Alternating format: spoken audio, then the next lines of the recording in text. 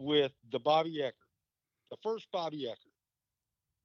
And I've been fortunate that I've been affiliated with FDIC as a safety officer for quite some time. And being in there, I was Ray McCormack's safety officer for quite a few years when Ray did the urban essentials. Yep. And then he did I can't remember the name of the class, but guys like Gabe and Jimmy, okay? And I called up Gabe after I heard Eckert, and I said, "Hey, bro," I said, "could you get me this guy's contact information?" So I call Eckert up, or I text him. I'm like, "Look, I'm not a pervert. I'm not a stalker, but Bobby, Bobby relates to people like my son's age, yeah. And which really gives me hope that, we've gone to this white collar technology thing, and I see the pendulum starting to go back the other way. Maybe. But I've been so fortunate because who gets to hang out with Robert and Rex Morris for 2 days? When Ray got hurt, Bob Morris took that class, and I got a picture of his instructor lineup and his thumbnail on my phone. That's the honest goodness truth. Right. What a gentleman. I couldn't carry that guy's door chalk. I couldn't either. Couldn't even come close. Not even close. Well, listen, you started hitting on some stuff, so I hit the record button. So we've been recording already for 2 minutes, just so you know.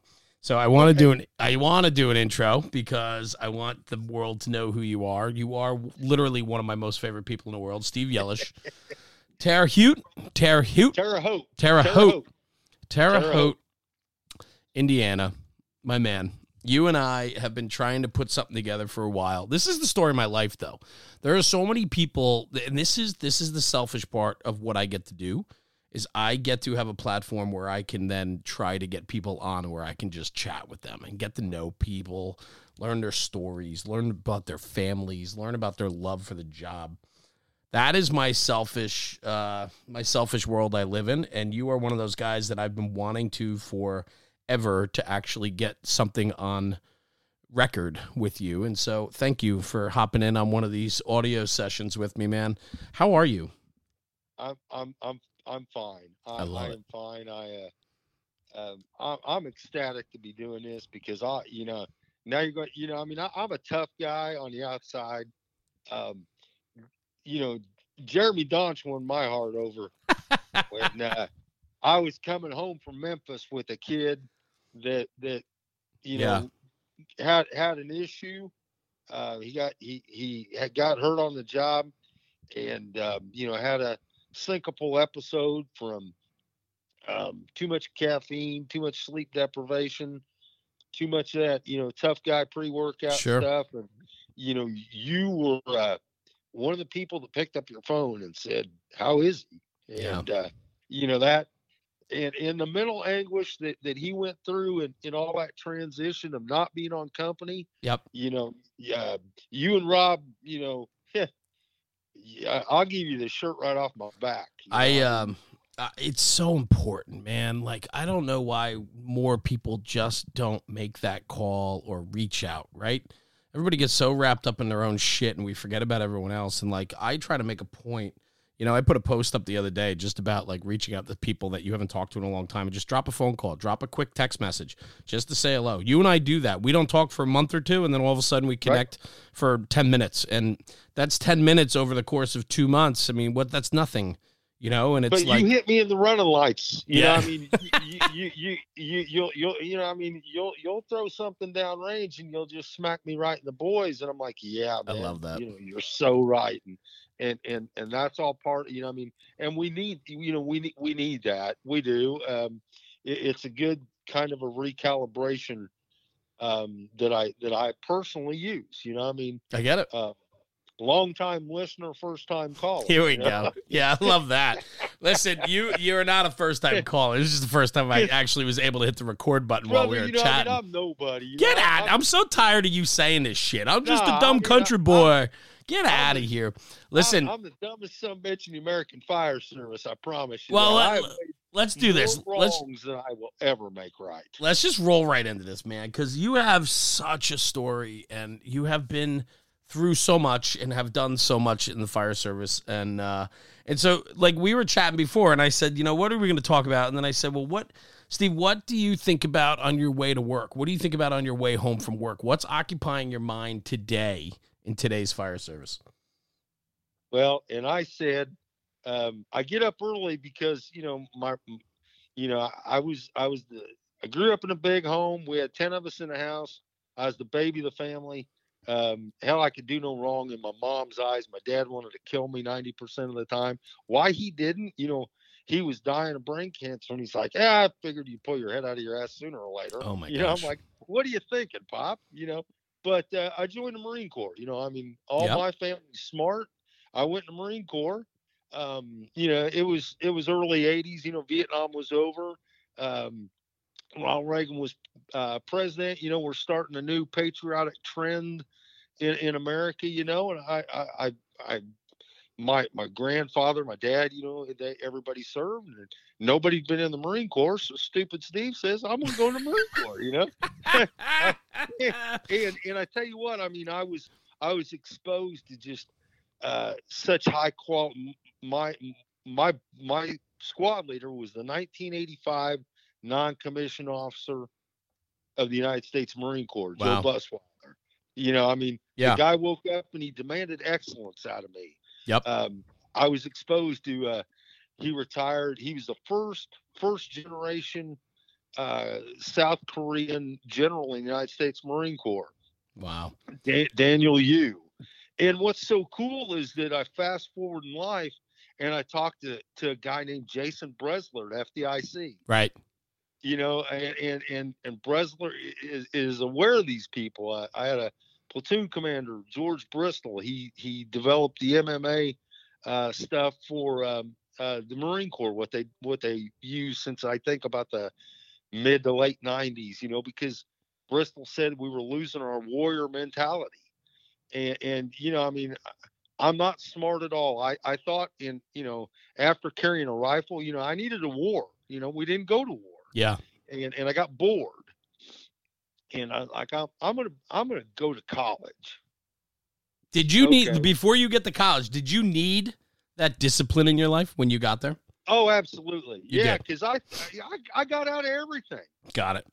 I got out of I got out of it. Yeah, and yes, but growing up in that Italian Catholic home, I had discipline. It was just kind of like the wrong direction because, I always found it out, I could always get off the hook. Well, but I recognize that too, because I was always that way as well. I had the gift of gab, right? I had the ability to find my way and talk my way out of a lot of things that I probably should have been more accountable for. And I still do with everybody except my wife. Yeah, well, she's got your number, brother. Oh, Gracie's got me down. Yeah. Her name's Tracy, but now that we're grandparents, she's Gracie. I love that. That's cool. I love that. We fight like cats and dogs and everything, but we've been married 34 years. Yeah. One of us is happy. I don't know about her status. But we've awesome. Made it work. Yeah. It's that follow through, that commitment that I don't know. I hope my kids and my grandchildren will see out of us that, we just, we didn't cash in and go the other way. I got it. And I get it. I do. I understand, people become different and everything, but yeah, that's marriage, not fire service. That's right. Now we're starting to talk about feelings and she'll really get upset. So. Yeah. Yeah. All right. Well, then let's get back on track. So college, man. So you were like, hey man, I'm going to go better my brain. Yeah. I took a class called computer science. Okay. To that point, I never put on my fingers to a computer. I never knew what they were about. Right. But I was like, this is better than carrying a rifle. I'm going to go be a businessman. What a joke. The one class I took was a senior level Japanese history class. And the professor was like, "What are you doing here?" I'm like, "Well, or introduction day. I'm a freshman in business." He's like, "What are you doing?" I'm like, "Well, I lived in Japan for a year. I mean, gotta count something. I mean, but and going back to that drive and everything, one of the cool things about my Marine Corps career was I got to climb to the top of Mount Fuji. Wow. And so part of their trek up the mountain is they stop and they'll spend the night and they'll drink sake, and then they get up in the morning, and it's a religious experience to the Japanese people, Mm-hmm. and they'll watch the sunrise at the summit. Well, my big thing is that I get up early and I pan out samurai swords. That's when I do my thinking.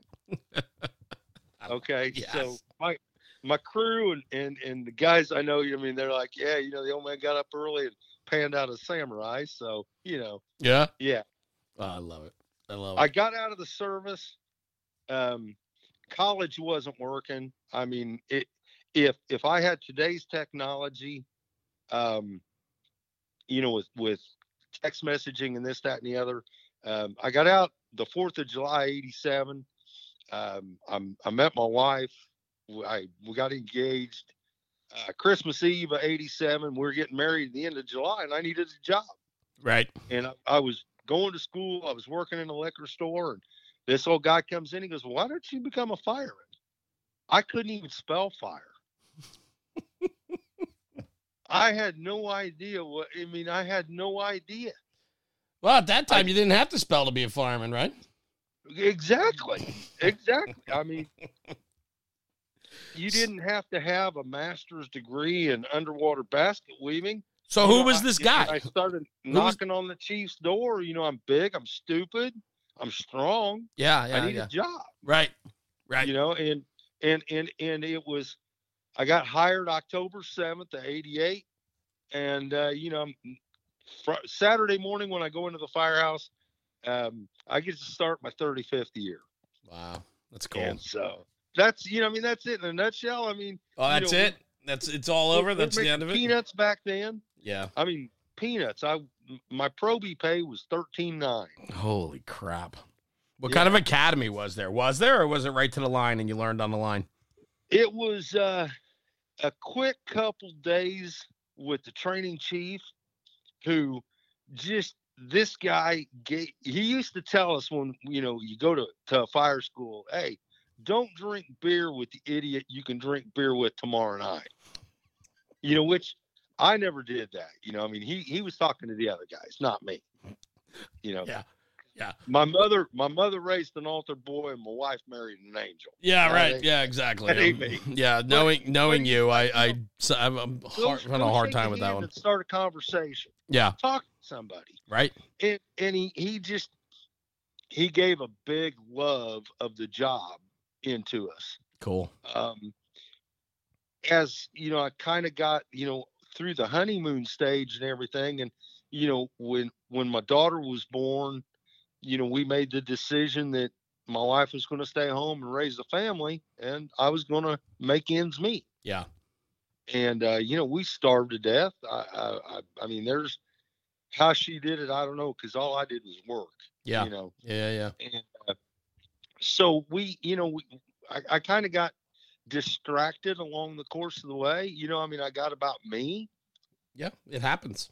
And making my money and doing this and not caring about anybody. I picked up lieutenant. I was on the job about 6 years. 2-man truck crew, and then, sorry. No, you're good. September 30th of 02, we had a line of duty death. Right. And, in the aftermath of that, I got my shit together. Yeah. And, it was like, no more being selfish. I knew better. Was it fast and loose too? I mean, because your job, right? You're a busy department. You're understaffed.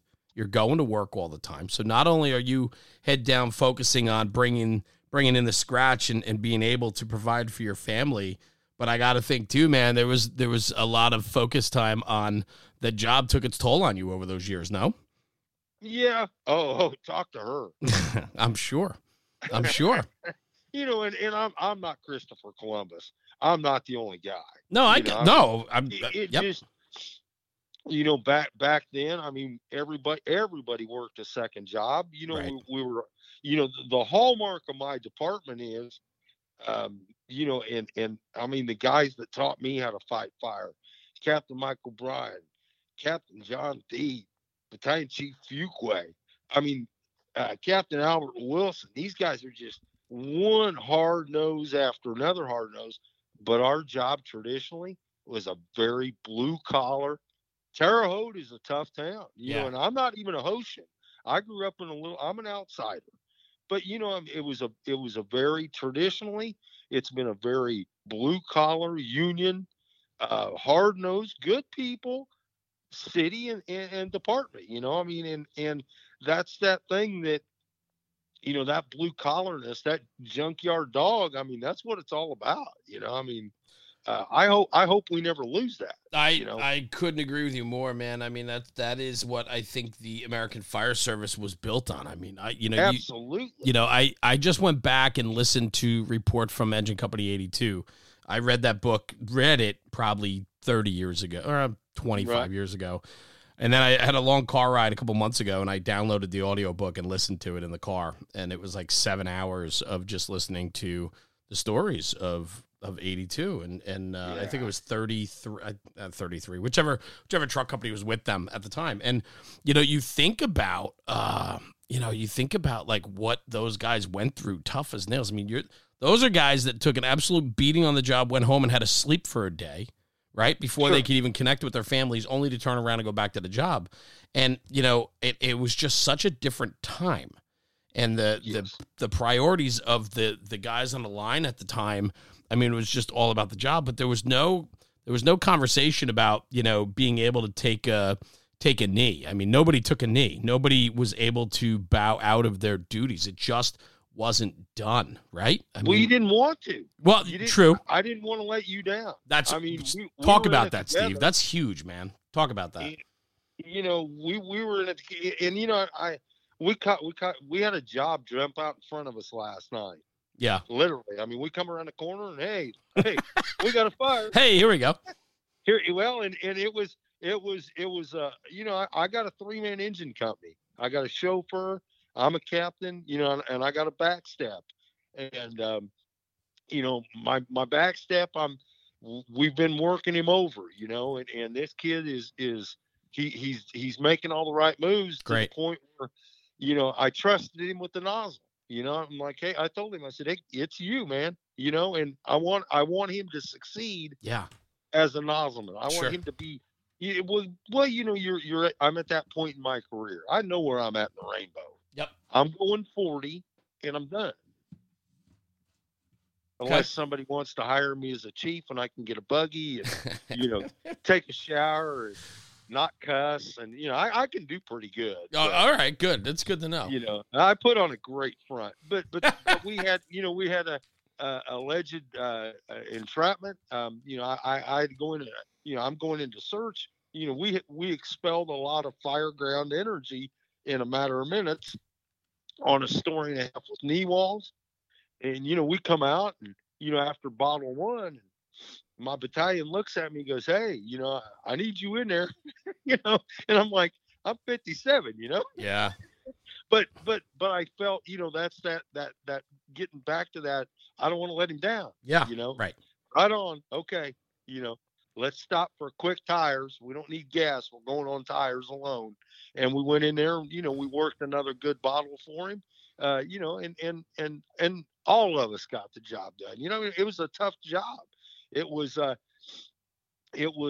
true dimensional 1 by like boxcar siding. Okay. And then they plastered over the top of it. Yikes.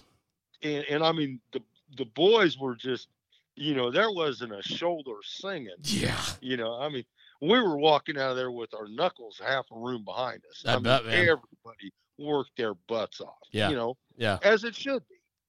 Yeah, so for me, right? I mean, 35 years, Steve, and still riding the front seat, right? And you've seen a lot of guys come up and move on and progress. I mean, you've tutored and mentored a lot of guys coming up the line, I have to think.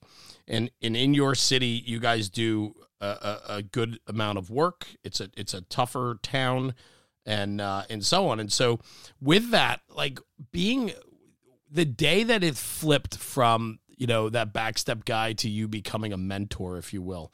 I mean, I know that you take great pride in the guys that you tutor. I've seen it firsthand. Rob shared an experience when he stopped in to see you guys. Chris, one of your guys that I think has moved on out of your company now. He got promoted on my birthday. How selfish is that? He just reached out to me a couple weeks ago, just with a quick text or DM on Instagram or something. But it was just nice to hear from him. And like, I'll tell you, man, like what is that like for you? I mean, was that hard for you? Because I know you're a very humble guy, and I know that you have such passion for the job, but is it hard to be a mentor? Is it hard to be that 35-year guy? And then last night you decided that the backstep guy, hey man, it's your show. I'm giving you the knob. Like, go show me what we've been able to instill in you. Like, talk to me about that part of the job. Well, you said it. I'm full of bullshit, and I don't. I don't necessarily perceive myself as a mentor, so to speak. But you are. Okay. Which is why I reached out to Bobby Eckert. Because in some of today's youth, I'm just another roaring dinosaur, ready to go up to the shelf of extinction. Maybe. And I really enjoyed listening to Bobby because, he can connect with kids like my son. Sure. He's 27. Yep.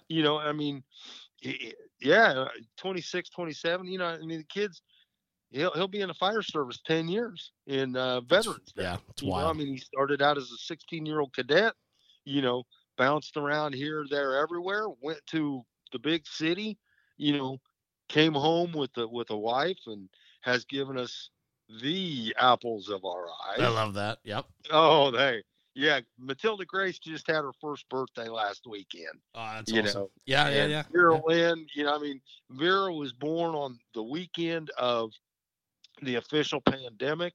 2 months in NICU. But it's that. I guess I'm a mentor. I try, I like to, even at 57 years old, I like to have fun and screw off, but I know that it's still work. But just knowing you and talking with you several times about a lot of different topics in the fire service, I know that you believe in the core values, the morals, ethics, values. And I know that you're adamant about that. And I know that you've gone to, toe to toe with people on that type of stuff. So I'll die on my moral fiber. Yeah. Right. And so, I'm not cashing it in.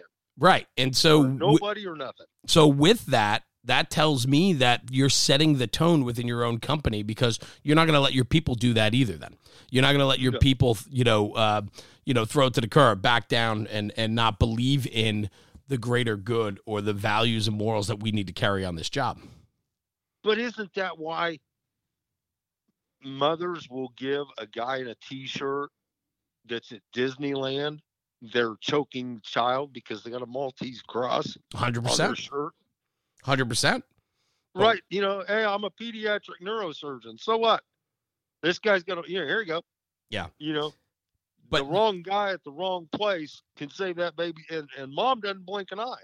That's why people trust us to come in their homes. And that's why it's so critical that we do not allow ourselves to sacrifice the foundation that's been laid before us. We can't let this job turn into something that just doesn't represent the greater good of who we are, of humanity. That's true, but there is that counterculture that has been trying to peck away at that for years. Yeah. That, I need to have it's an occupation or a paycheck. Yep. It's not the job. It's not about the brothers. I'm a mentor. Well, the people that mentor me are phenomenal. Yeah, 100%. I mean, it's like, okay, if you're not happy, and all right, I'm the thing I've seen a lot of my mentors and my senior guys in my department leave with some bitterness, and I've got it in I fight it like a cancer. I don't want to leave the job bitter. Yep. I don't.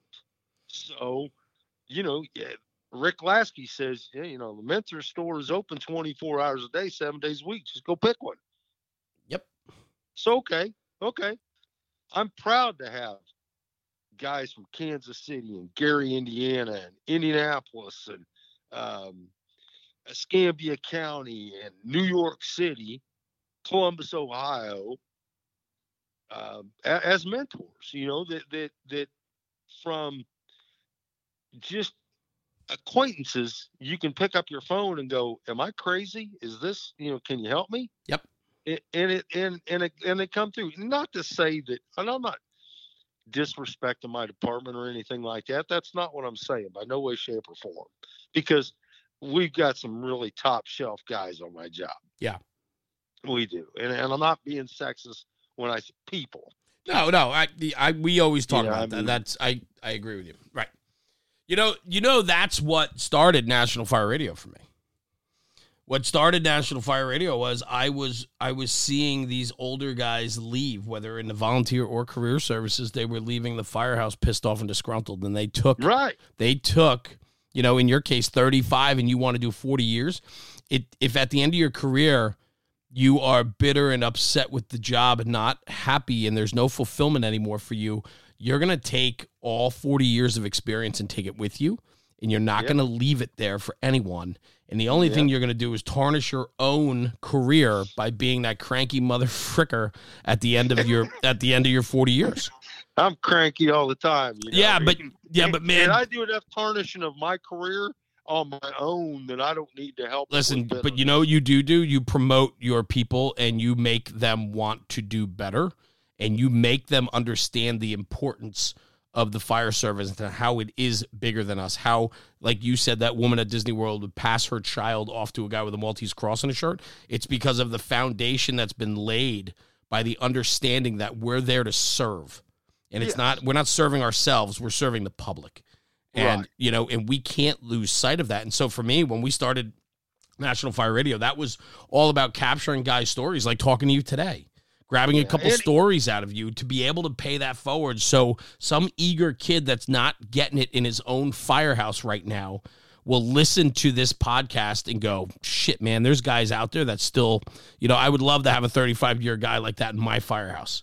And that's what we need. We need the storytelling. We need these senior guys to be around and to still stay in love with the job and pass that love forward to these other guys that are starving for it. There's people out there literally starving for love of this job. Absolutely. I couldn't agree with you more. And that service thing, my wife, I work in a impoverished neighborhood, it's not Fraser or Watts or anything like that, but it's not the best of the neighborhoods in the city. Right.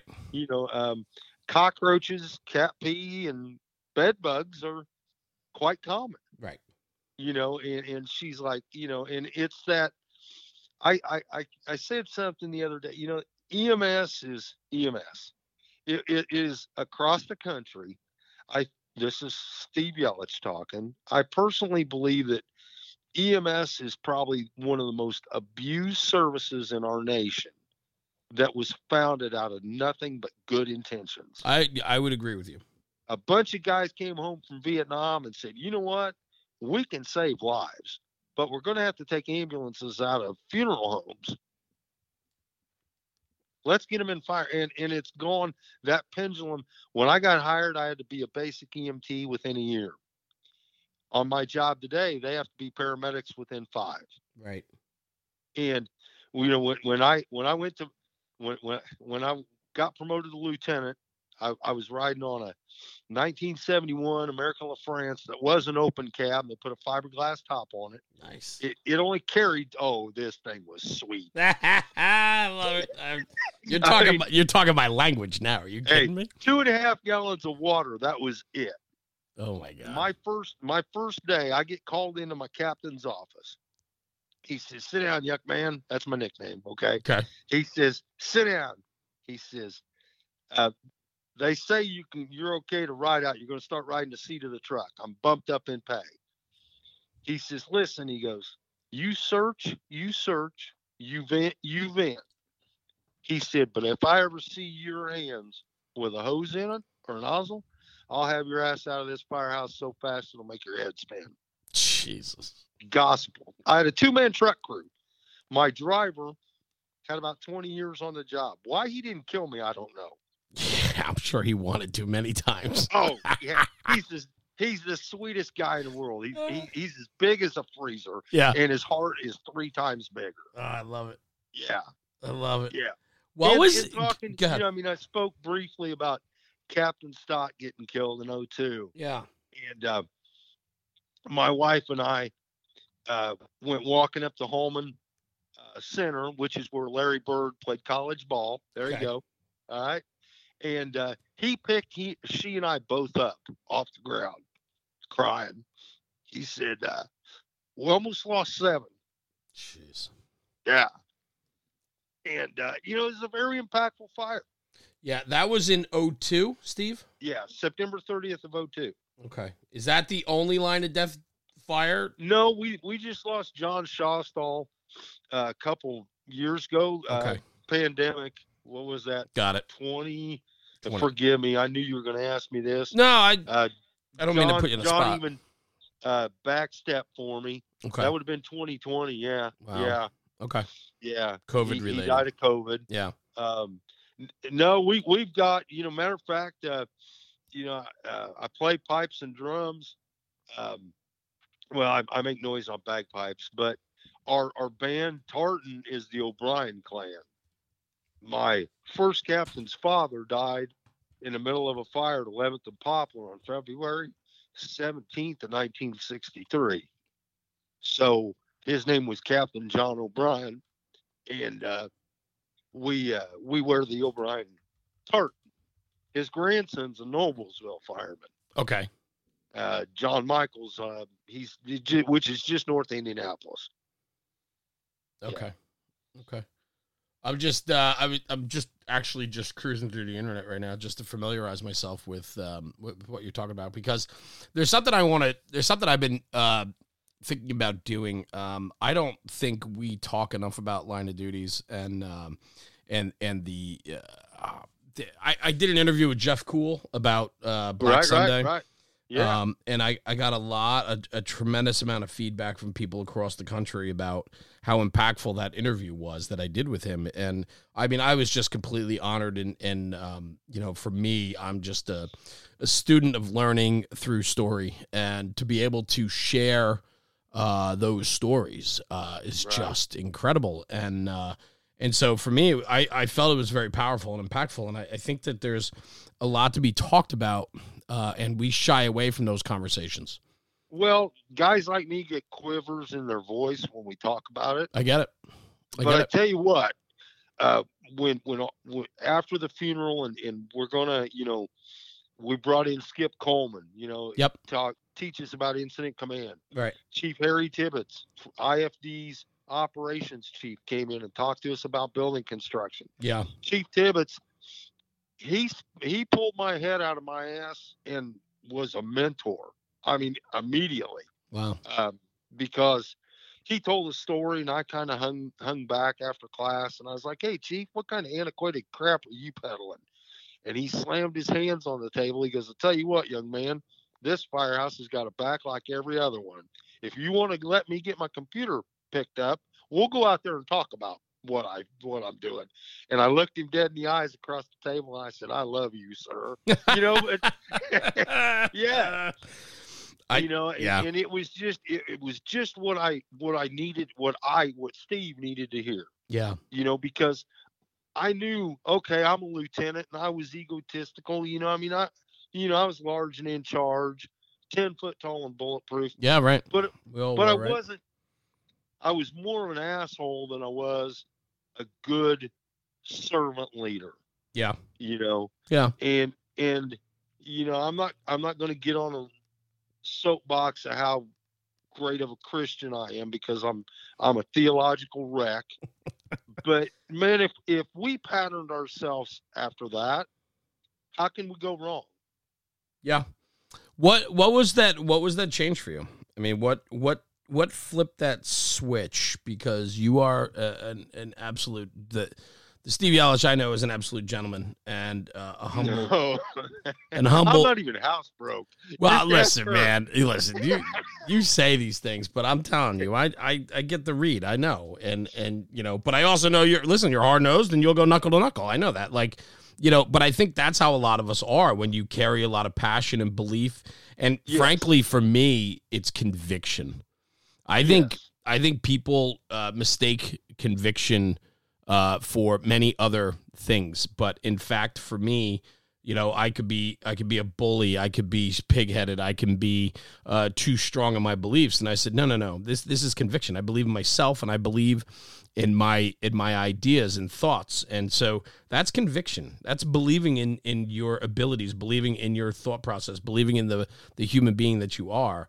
And people often get intimidated by that, and especially people that are a little bit weaker or don't have the ability to believe in their own selves. They get they shut down pretty quick, and they're very quick to point the finger and say every other word, but nobody ever says that guy's full of conviction. True. But look at Nolan Ryan. Nolan Ryan would walk out to that pitcher's mound. He exuberated confidence. Yep. And I guess looking at, at the aging process and where I'm at in my life and everything, it was easy to be cocky when you could produce and produce and produce and produce and produce. And that's part of the aging process that, wisdom is to be sought after like fine gold and silver, that, it's humbling that, in my heart, I'm still 27 and I want to work like I'm 27, but I just can't. I just had that literally just had that conversation the other day. That doesn't mean I'm not going to go to work for you. That, right. But it's just, because call it, in our youth, it was cockiness and it was ego, and I'm going to talk smack and bust your balls because you can't hang pulling ceilings. Yep. Now it's more pride that I see my crew performing, and I know where I'm at. My legs are a lot slower than what they used to be. I could use some cartilage, but still, I feel like I can. I love Chief McGrail's statement out of Denver. When I can't get you out of a fire is the day I'm going to leave. Yeah. In looking at Robert Morris. I mean, my gosh, I want to be that guy when I grow up. The dude is phenomenal. Yeah. Great shape. He works. He's love. I mean, it just I love being exposed to those type of people, and I'm not going to apologize that I've been blessed for no better term that I've been exposed to those people. Yeah, and they're so when you sit and you don't have to go to a tavern and sit on a bar stool. You can have a 10-minute water break at FDIC or a conference. Todd Edwards, I met Todd Edwards at Revolutionary Fools. We were teaching with O'Byrne. And we had a search class simultaneously with I can't remember, the Deep South and the Mile High. Yeah. Okay. And Todd Edwards is there, and we're kind of just bullshitting at lunch. And, I apologized to him at H-Rock last winter. I'm like, I didn't even realize who you were. I'm sorry. Your picture on the internet doesn't look like you in real life. but he's I'm talking, and yeah, I believe in work, and my guys, we work 5 hours a day.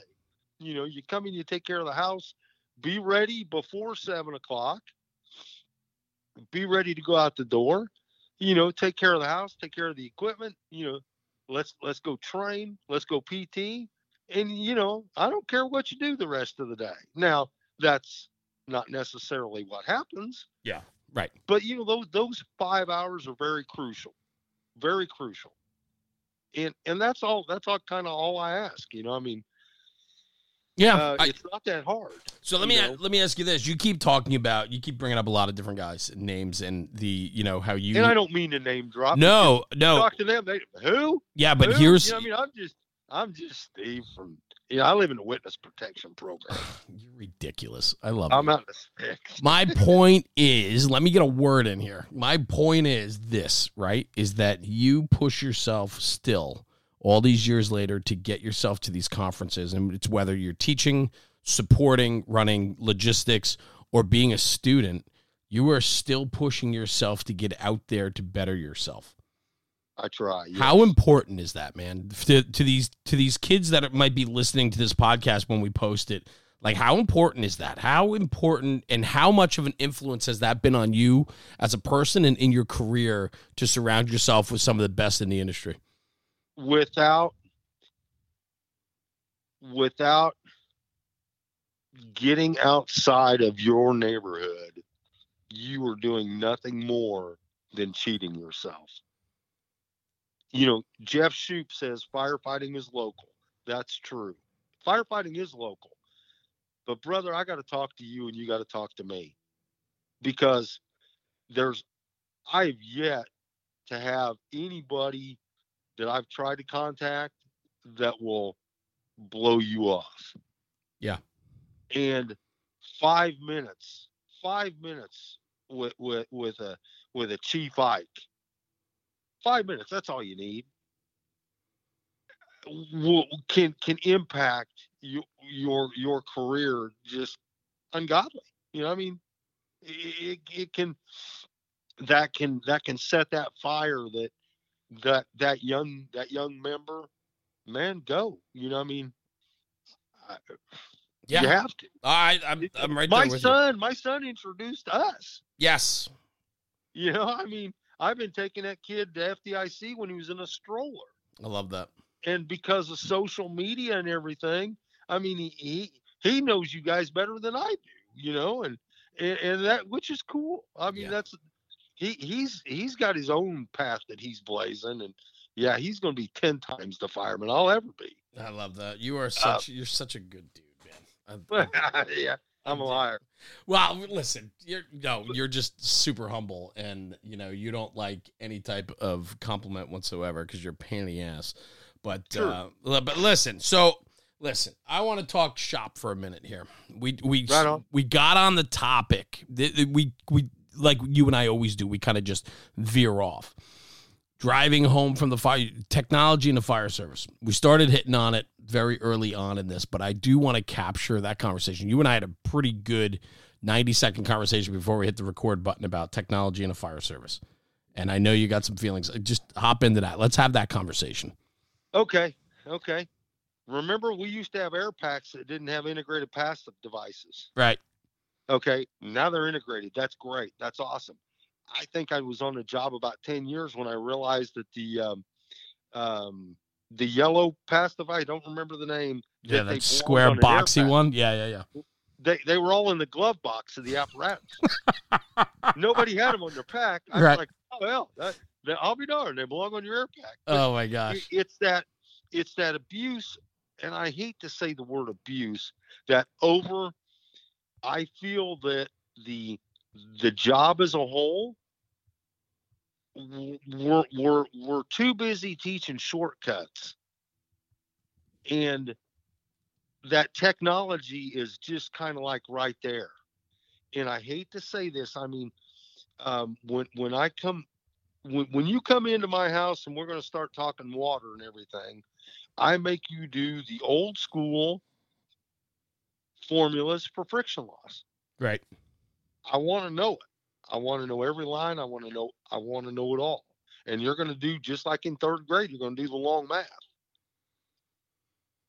Today's young guy can get on this iPhone and he can have that friction loss out before I even say, what is it? But they're not understanding it. And it's like the thermal imaging cameras. There's such a use of it is that we've forgotten or we've quit teaching the basics, the fundamentals. The fundamentals is you take your glove off and you put the back of your hand on there, not the palm, the back. Right. I'm right there. Why aren't we teaching young guys that? Yeah, I think we should be starting at the basics and working our way up to where technology aids, because, listen, technology is not going anywhere, and in fact, it's bettering the job in a lot of places, right? But it can also be, I don't want to say a hindrance, but it could also allow us, like you said, right, too busy teaching shortcuts. If we don't learn theory and we don't learn basics, meaning that if that battery dies in that thermal imaging camera, are you going to know the correct procedures in opening up, how to check for extension, how to use, because we do rely heavily on equipment as it's given to us, right? Absolutely. And so all of a sudden now, are we not opening up as much as we used to? Are we not rolling our glove back and feeling baseboards and so on, or opening up all the way down to the floor, pulling the crown molding, like, because, the camera doesn't tell me I need to, right? Like there's a pro and a con to it, right? But absolutely, you don't know the pro or the con. You know the good and the bad, but you don't know that gray, that middle. And when you rely on it for the middle and you can't make your own judgment based upon experience or what you were taught, the fundamentals or the theory, I think we're going to be in trouble. Yes, sir. Yeah, which is, I guess, I was at a class one time and the instructor, and I'm not going to mention his name, but he was kind of being disrespectful to the older generation that kind of taught me how to fight fire. And I, me, because I got a mouth on me, I raised my hand. I said, I'm throwing a bullshit card here. I said, because I feel like I'm the liaison guy from the old school to the new school. My generation of firemen, we had to wear that air pack. I didn't know what it was like to fight fire without an SCBA. Right. Those guys that taught me how to do it, Captain Wilson, yeah. Insulated vest, red ball gloves, pull-up boots, and a no-fill. Yep. Yeah. Yep. Yeah. The guy made a grab one time, found an infant where the skin was sloughing off this baby, and he brought the baby to a window with a cigarette hanging out of his mouth. Jesus. The guy that took it, he was a retired assistant chief. He said it was everything he had to keep his head near the window. There was so much smoke. And this guy just, wow. That's OG. Yeah. You do that today, the safety Nazis that have you'd get the death penalty. Oh my God. I saw it, Steve. I do a lot on social media, so I'm there all the time. And there was a fire up in New England not too long ago where a guy in uniform, career department, guy scaled like a 24 to a second or third floor, or maybe even a 28 or 35 to like I think it was the third floor, like attic window. And he was assisting somebody out of the window with smoke billowing around the person hanging, right? I mean, that person's just screaming for help, right? Can't jump. I mean, and it's amazing how, and I don't want to go down the road of like, social media, this and that, but it's amazing how like some of the comments were to vilify the firemen for scaling that ladder in civilian clothes, right, to save a life. Like, what the fuck? But we're here for them. 100%, bro. Like, we're here for them. That's the thing. And it's like, and again, I don't want to turn this into like, Monday morning quarterback. I don't understand where we've gotten to a point where that even goes through somebody's mind that that's an issue. When you look at a fire ground like that with smoke pumping, billowing from the eaves, I mean, this place was ready to light off, And I mean, this person was in bad shape, and they made a gut judgment call. And I think it was even like when I read into the story, it was like a fire prevention or a fire subcode guy like that was in the neighborhood or something. Like, you know what I mean? Like, and how does that even filter into somebody's mind that what he did was, should be frowned upon because he didn't have his turnouts on or he wasn't on air or whatever the hell you want to put into that conversation? That's fucking crazy. The conversation is very simply saved a life. He saw somebody in trouble and he went to act. Which gives us hope. Yes. Because there are guys like Aaron Fields. I went to Nozzle Forward a few years ago. Right. And one of I think it was the first question, who comes first? Right. Us or them? Yeah. And then Aaron Fields just, I'm like, and I'll tell you, I was we worked the night before. I was in seat 1 in row 1, and forgive me, Aaron Fields, but I judged him because I'm that guy. Right. He walks in a flannel shirt, flip-flops. I can see his bunions, Sure. I'm that close to the stage, Sure. and he asked this question and 90% of the class says, I come before them. Well, that's bullshit. I don't understand bullshit. that. That's not how I was raised up in the fire service. Those beliefs cannot leave the fire service, because when they do, it's no longer going to be the fire service. And I guess that kind of goes back to that mentoring you were talking about. Yep. Is that I'm not afraid to speak my mind. I could have probably been like chief of the world if I didn't have a tongue, but I can't keep my mouth shut. Well, listen, man, because ultimately, like, we need more of you. We need people that are willing to stand up for what's right. We need people that are willing to stand up to the craziness. Can I have that in writing so I can give that to my wife? Yeah, you can, but it doesn't count at home. It only works in a firehouse. Oh, okay. Everything else is... Yeah. She's like, I'll kill you, She tells me all the time, I ever come home with a horse, you better be scared. I love that. Yeah, because she's going to bury me, Yeah. and then the horse, because the cops won't look under the horse. You got that right. Yeah. I get she's that. She's got a big backyard. She could do it, but yeah. Well, listen, you got to keep plugging away, and you need to keep sharing the love and the drive and the mission forward of putting this job first, because that's what we need to do, plain and simple. Brother, what you guys have done and are doing is the timing is impeccable. I mean, I like to listen. I put an earbud in at night. I listen to my podcast. I used to get frustrated on YouTube because, the phone would cut out and yada, yada, but it's such a good, what you're doing is so good. Thank you. And I mean, you and Robert are just top notch people. It's really, this is really cool. I mean, I'm humbled is an understatement. Well, that's ridiculous, because I'm the one here that, selfishly, this just pushes me to be better. And, I have said this now for almost 5 years since we started this thing. It's made me better, because I can't sit here and talk to people like you and then get off of something like this and think that I can slack in other areas or in the firehouse, or not give my all in life, or give my kids and my wife everything that they deserve. Like, that, to me, that's what National Fire Radio has done to me. It's made me accountable. I can't go out there and preach the word, or I can't go out there and say anything about this job if I'm not going to follow through. And listen, I have faults too, right? Like you were talking about before, I'm the of big course. Stuck in a puddle. No, I get it, right? But here's the thing, right? It's like, I'm much more aware of it now, and when I don't follow through on what I'm supposed to be doing or should have done, I hold myself accountable to it now more than ever. And I think that is something in this world, not just in the fire service, but in life, we need to hold ourselves accountable for our actions and our words. And I think we've gotten away from that. And that's what translates into the firehouse, where we're always making excuses. We were talking about this yesterday in a culture where we don't allow kids to take responsibility for their actions anymore, right?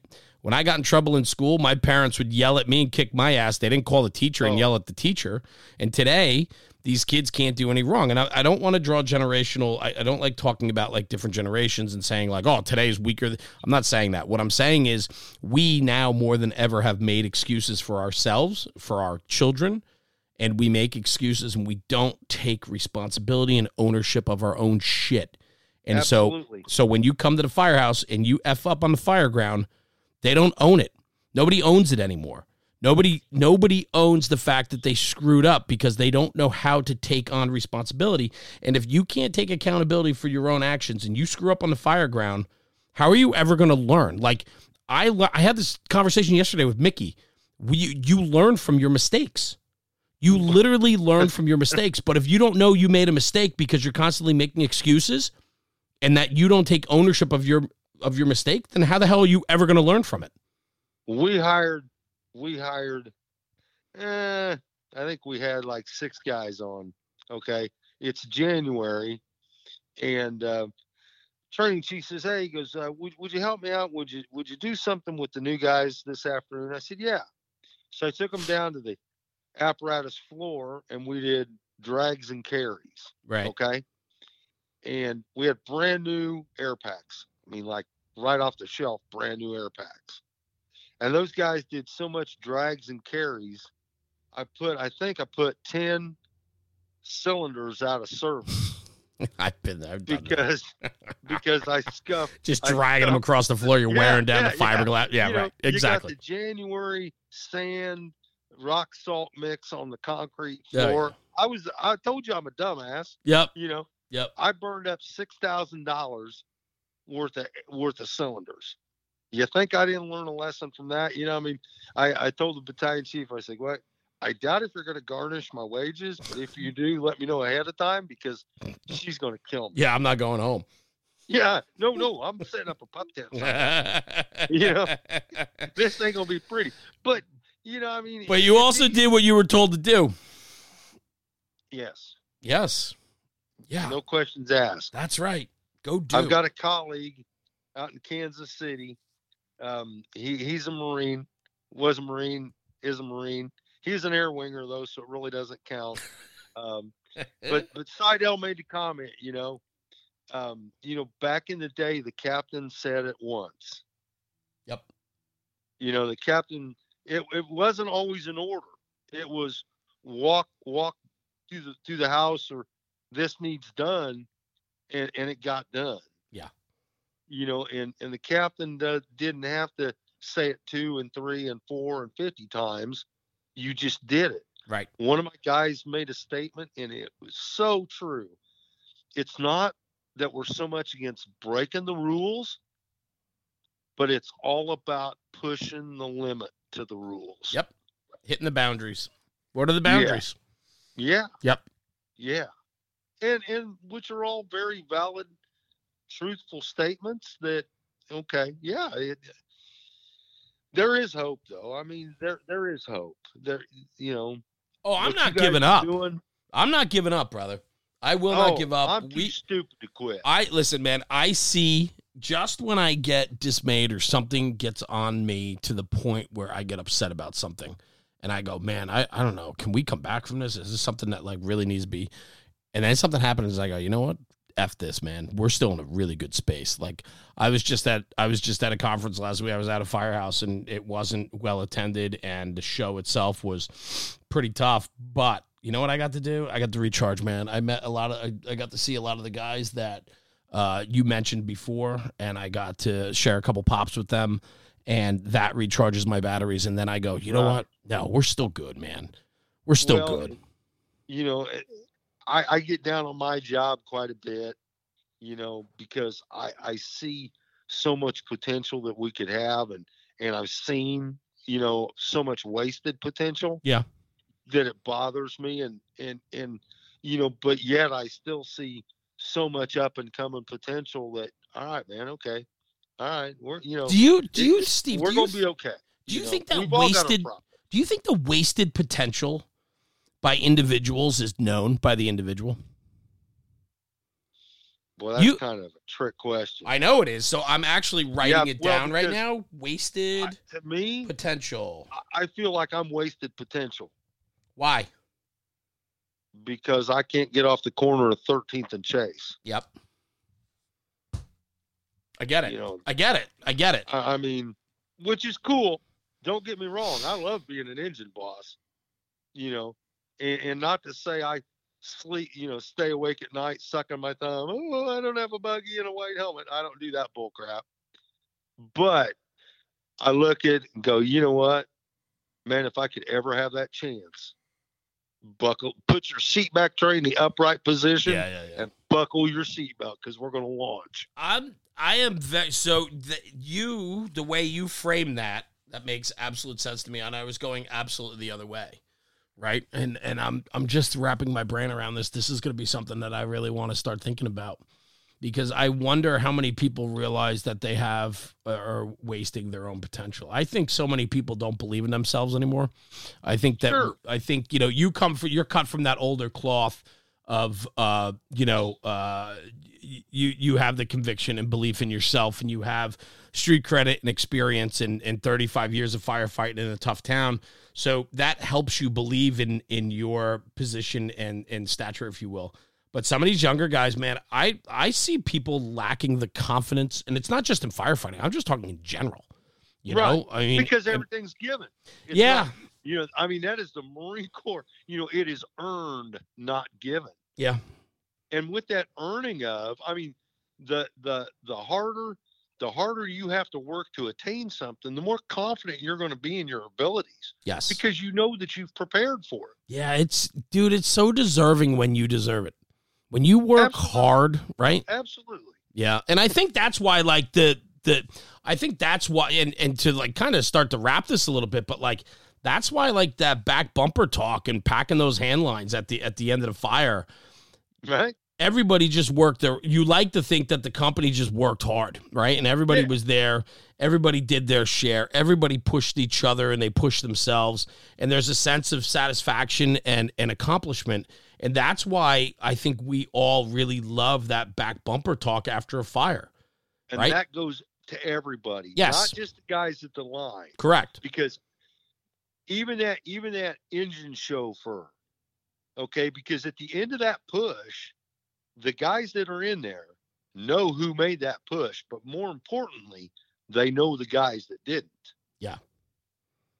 And that time is precious because that gives you that confidence. We can handle, we got this, Chief. We got this. You think those guys that walked into those Twin Towers didn't go in there without confidence? Right. They knew what they were, and I can't speak for them, but that couldn't have been a pretty situation walking up there. Yep. No, you're right. I've never been to New York City, but I guarantee you they weren't in that building in like 30 steps. Right. There was some reflection time there, but the confidence and command in each other, not wanting to let one another down, all of it comes full circle. Yeah. Yeah. How much do you love this job? According to my wife, too much. I think according to all of our wives, too much. Yeah. Are you happy that guy, do you look back and thank that guy that walked into the liquor store? Was it a liquor store? And said, why don't you go apply for the fire department? What a chance, pivotal encounter in your life. Yeah, because I tell you what, if Colonel Peterson would have picked up his phone, I'd have went back in the Marine Corps. Wow. It just, if there was text messaging back then and direct messages, because when I got out, he gave me his business card. Hey, you want to come back in? Let me know. Wow. And I called him 3 times because I couldn't find work around here. Yeah. Yeah.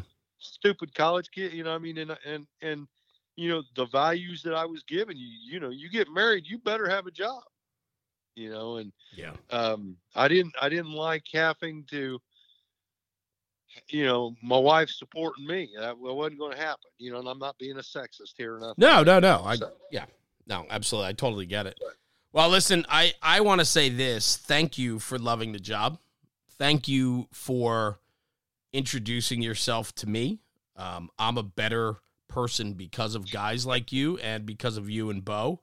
And I just want to tell you that I value your friendship very much. And I'm so happy that we got to sit down tonight for an hour and just rap for a little bit. So absolutely, we're going to do a lot more of this because we didn't even get into things that I wanted to pick your brain about. I value your pedigree and I value your experience.